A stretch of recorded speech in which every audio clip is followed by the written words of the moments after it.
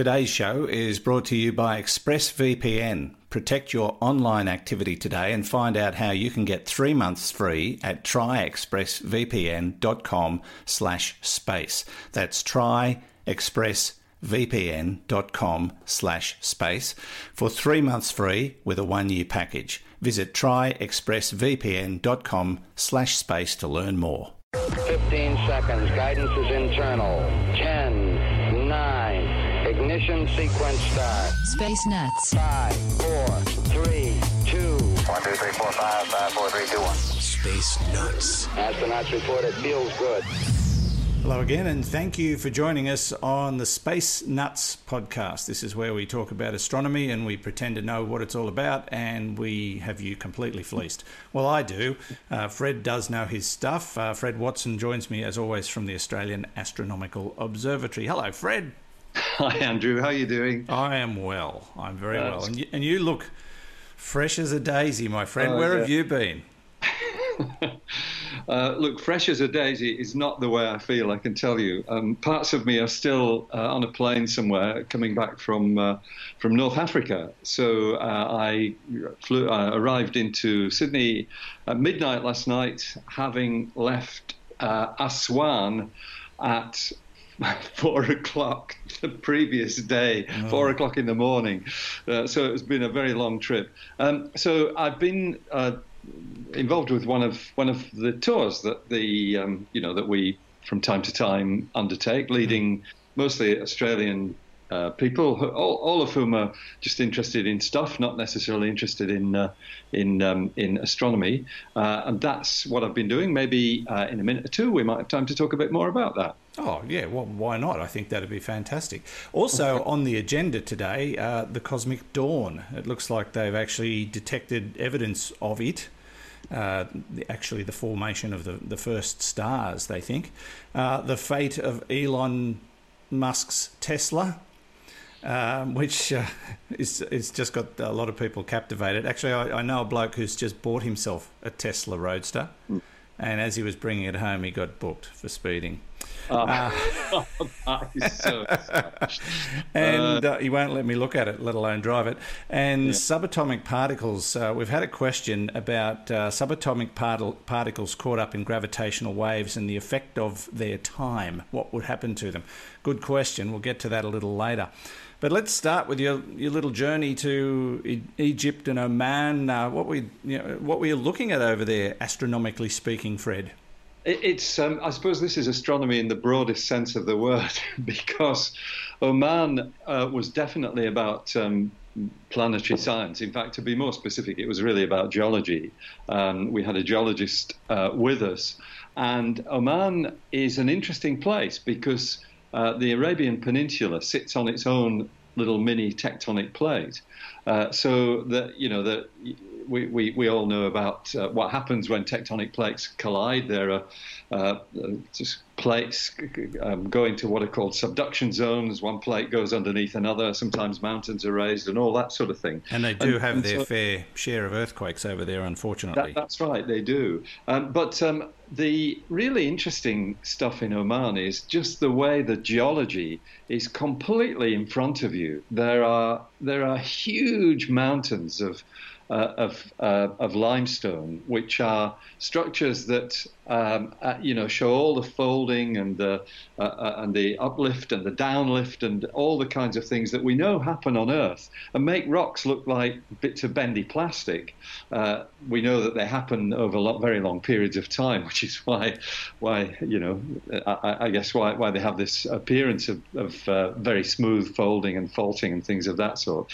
But the other thing that is interesting in Oman is that there, particularly around the area of Muscat, the capital, and we spent some time there, there are mountains which are rich in ophiolite, which is a rock that is thought to originate right at the very bottom of the Earth's crust. In other words, that region where the Earth's crust stops and the mantle starts, the mantle being the sort of semi-fluid zone beneath the Earth's crust, below which is the core itself, the Earth's core. So ophiolite's a rarity on Earth. Now, my journalistic sniffer just said Orpheolite. That sounds like some mythological reference to Orpheus in the underworld. Well, that's probably my mispronunciation. Oh, okay. And I'm sprung here because the last formal geology I did in my education was in 1963. I've done a lot since then, but it's been very much out of personal interest rather than looking at the more formal aspects of geology. But you've absolutely sprung me, because the way I remembered what that rock is called is by remembering Orpheus in the underworld. And I refer to earlier comments about us faking it until we make it. What's more, I suppose more impressive is that we both fake it in exactly the same way. Great minds think alike, Fred. That I think actually it's the other end of the scale, but I think we definitely think alike. So that was Oman. Egypt, of course, a different story. A lot of what we were there for was to look at what you might call archaeoastronomy or astroarchaeology. We had with us an Egyptologist from Macquarie University who is very, very well Egyptology, because he's doing research at one of the sites that we visited. So we started off in Cairo and basically worked our way up the Nile, even though you're kind of going southwards, but you're taking in some of the great archaeological and Egyptological sites of this part of the world, and they are staggering, often with their original paint from 3,000 or 4,000 years ago, well preserved. The pyramids are just the tip of the iceberg. Some of the temples are extraordinary. Some of the temples, in particular one at a place called Dendra, has astronomical significance. So effectively constellations depicted on a temple roof. These constellations are not the same as the ones we think of today, although astroarchaeologists or archaeoastronomers, depending on which way you want to call them, they actually try and interpret what these various patterns mean. So really a very, very rich and hugely interesting tour. We wound up, in fact, as I said, I left Aswan, which is very well known for its dams, the two dams at Aswan across the Nile. But something like 240 kilometers further south of that is the Abu Simbel site, which is where there are these colossal statues of Ramesses II and other gods just sitting there in the desert. These statues are actually moved when the High Aswan Dam project went ahead. One other thing, though, and perhaps this is the thing that's most close to what you and I normally talk about, in Egypt there is a telescope, a big telescope. I mean, big by what you might call European standards. It's not big by the Chilean standards now. It has a mirror 1.9 meters in diameter, or 74 inches. It's at a place called it's actually here's the jet lag kicking in. The jet lag's kicked in, and it's ridiculous because I've been there and know the place well. It is called the Kotamia, that's it. I can't get the words out. Kotamia is the name of the place where this telescope is located. But the reason why there's all the stuttering and stumbling there, was it's usually called the Helwan telescope, because it's Helwan Observatory which originally ran it, and in fact which originally ordered the telescope. Helwan is effectively a suburb of Cairo, but the Kotamia telescope, Kotamia is about 80 kilometers away from Cairo, so it's still light polluted. I was about to ask if they have the same problems. Yeah, they have actually far worse problems than we have at Siding Spring. But they have this great telescope which has been upgraded. It dates from, it was opened in 1964. And the reason why it's particularly exciting for me is that it was built by the company that I started my career with, Sir Howard Grubb Parsons and Company Limited. And it's a telescope that is a twin of the 74-inch telescope at Mount Stromlo that was burned down in 2003. The Mount Stromlo bushfire in 2003. So it was just a delight walking into this dome and finding a telescope that looks very, very familiar, partly because I used to work for the company and their telescopes tended to have a particular style, but also because it was so reminiscent of the old 74-inch at Mount Stromlo. We had a fantastic evening there hosted by some really, vibrant and enthusiastic and very talented young research students, PhD students, who showed us around and showed off the telescope and basically had a great time. It was one of the highlights of the trip for me. And let me ask you, Fred, when you do these trips, do people recognise you? Are you, in the astronomical sphere, do they go, "Oh, Fred Watson, I know you"? There's a handful of people in Australia who do, but actually overseas, it's more the organisation that they recognise, because the Australian Astronomical Observatory, of course, is Australia's national observatory. We used to be the Anglo-Australian Observatory, and they are well aware of that. And actually, we also had with us David Malin, who is the guy who basically put colour imaging into astronomy back in the 1980s, a very good friend of mine. David does have an international reputation, and people often recognise him. It's "You're not the real David Malin, are you? And who's this other guy?" That sounds like my career. No, anyway. It sounds like you had a fabulous trip, though. All right. Thanks for telling us about it, Fred. You're listening to Space Nuts. Andrew Dunkley is my name, and with me, Fred Watson. Now, let's take a little break and find out more about our sponsor, ExpressVPN, rated #1 by TechRadar.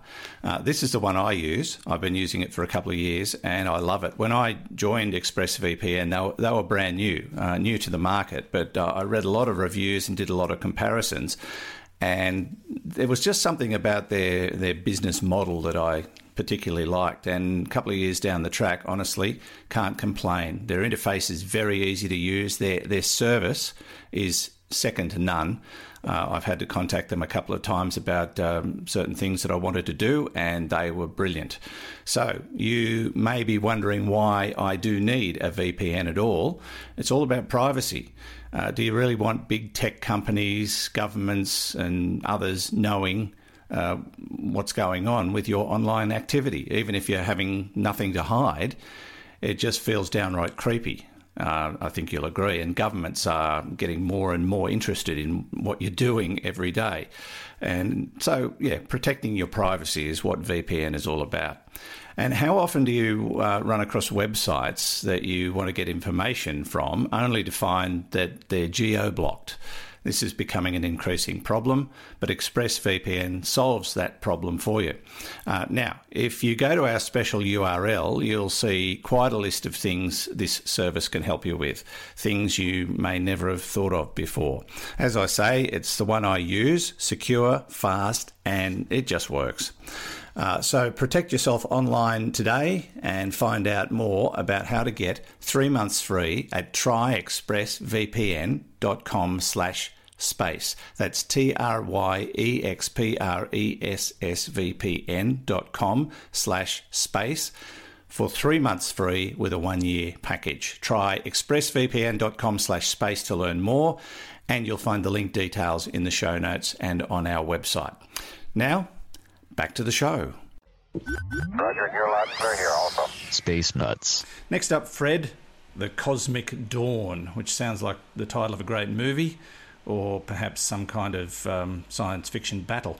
But it is, in fact, an event, and we have now detected signs of the formation of the first stars in the universe. This must be quite exciting.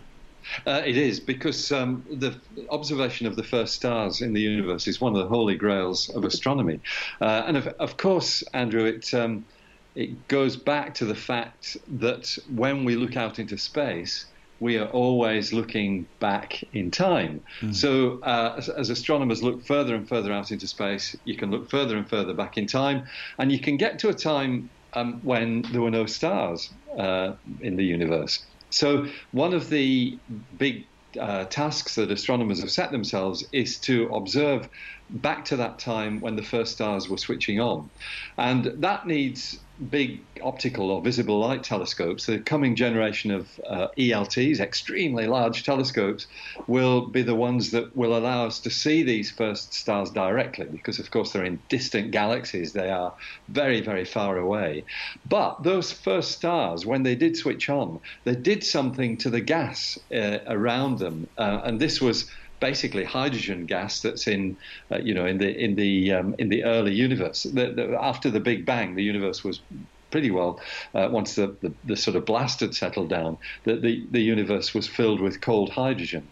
And it was from that cold hydrogen that the first stars formed. So when those stars switched on, they were very bright, they were energetic, they radiated copious quantities of ultraviolet radiation, and that did something to the gas in which they were immersed. In fact, it basically ionized it. And what that means is that what you can do is use a relatively small radio telescope to look at that signature within the background gas, which is effectively time-stamped, and that's why this research is very exciting. This is, the signal is time-stamped. It's done by what we call the redshift technique. There's basically a time imprinted on it that tells you when it originated, and that is what has now been detected. And so they think they found a signal that dates from about 180 million years after the Big Bang took place. Remember, the universe is 13.8 billion years old.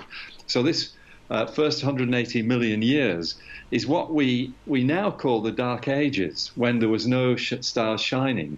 But 180 million years after the Big Bang, we start seeing this signature that says stars are shining, and it's modified the gas. So that's a pretty exciting finding, especially because it was made with a fairly modest radio telescope in Australia, the Murchison Wide Field Array. Oh, I've heard of that, yes. Yeah, that's right, which is in Western Australia, a very radio quiet region of the continent. So it's astronomers there and working with their colleagues, some are, for example, at Arizona State University. These scientists have actually made this big announcement. It was big news a couple of weeks ago. There is a subplot to it, though, Andrew, which in some ways is even more interesting, because you and I have talked many times before about dark matter, this stuff that we know pervades the universe. It outweighs normal matter by 5 to 1.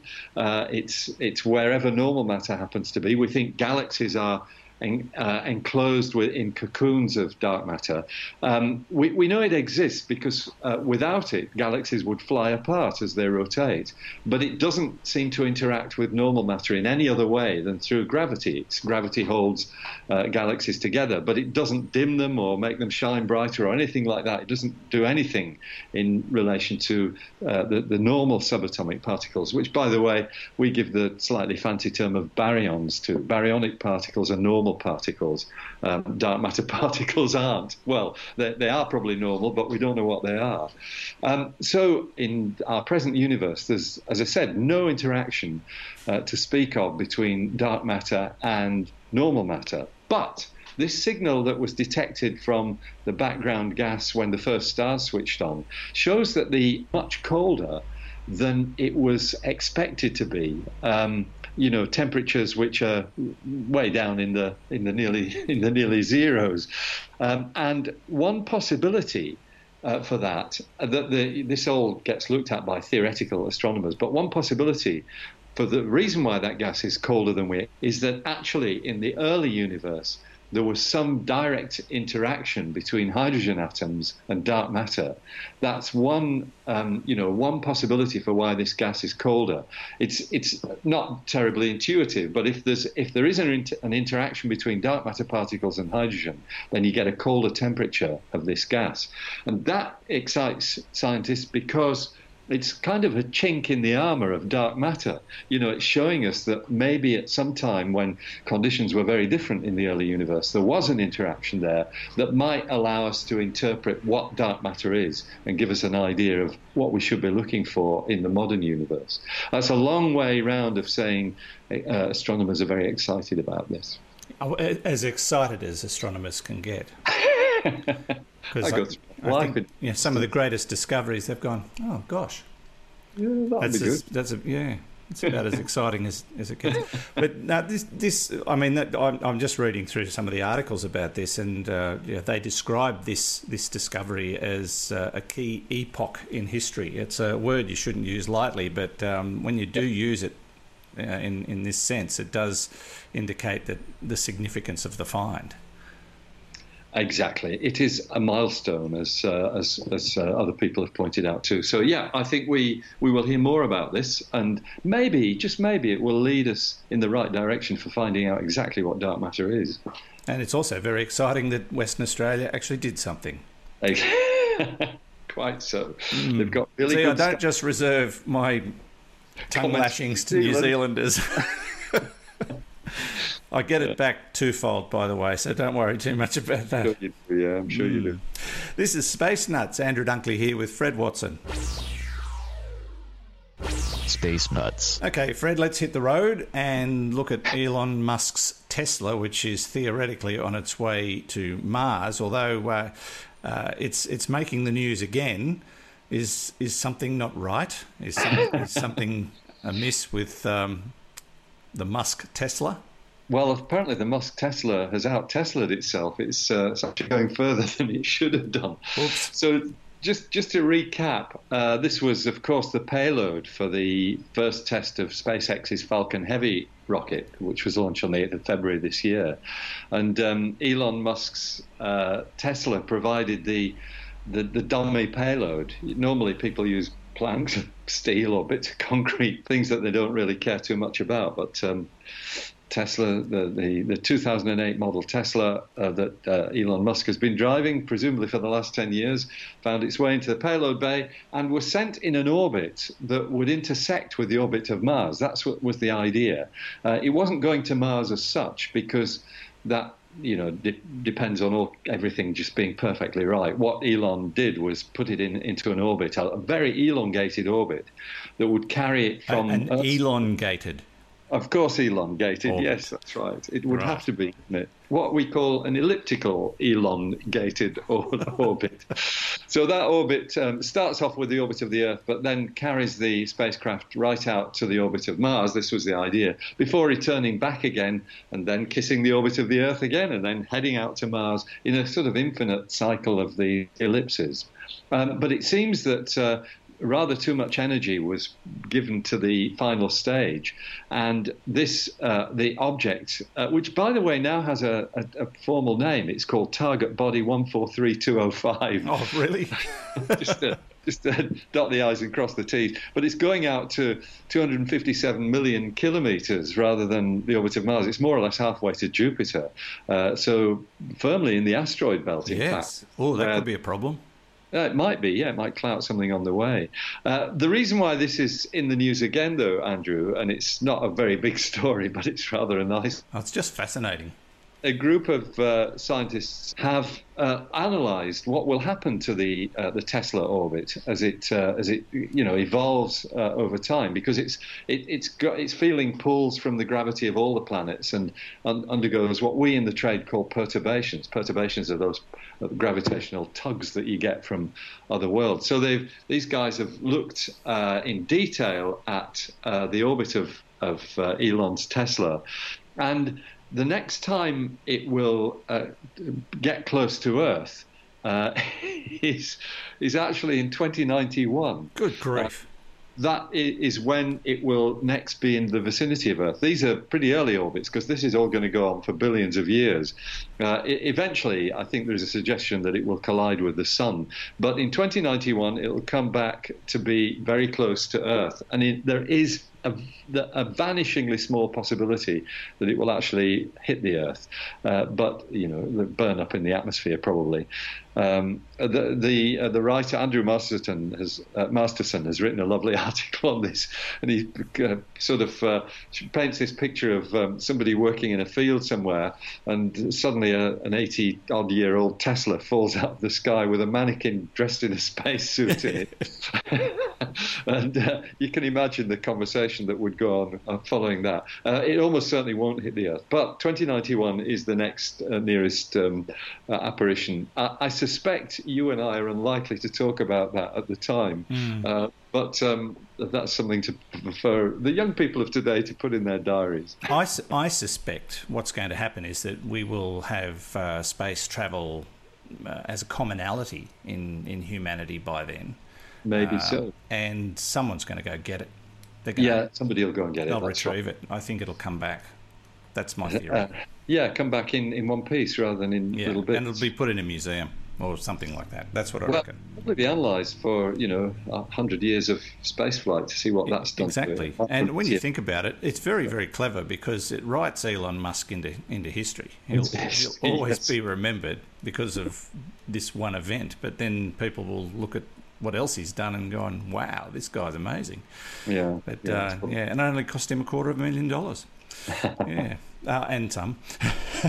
All right, we will watch Elon Musk's Tesla with interest, and I don't know how he's going to pay for all the speeding tickets when it gets back, because that could be an issue too. This is Space Nuts. Andrew Dunkley here, Fred Watson there. Okay, we checked all 4 systems and keying with a go. Space Nuts. Finally, Fred, an audience question. These are coming in thick and fast. I've got a bunch of them while you're away, so we're going to try and get to them all. No promises, because some of them are really hard. But this one comes from Stephen in Kingsport, Tennessee. Hello, Andrew and Fred. I'm an avid listener, and now you've made me a critical thinker. Oh, sorry. In past episodes, Space Nuts has discussed LIGO and the evidence of gravitational waves. Also, more recently, you two have discussed the effect of gravity on time. Yes, we did. So, suppose you were a subatomic particle that's in a gravitational wave. Would time slow down for you? Would time speed up? Or both? Stephen's onto something, is he, Fred?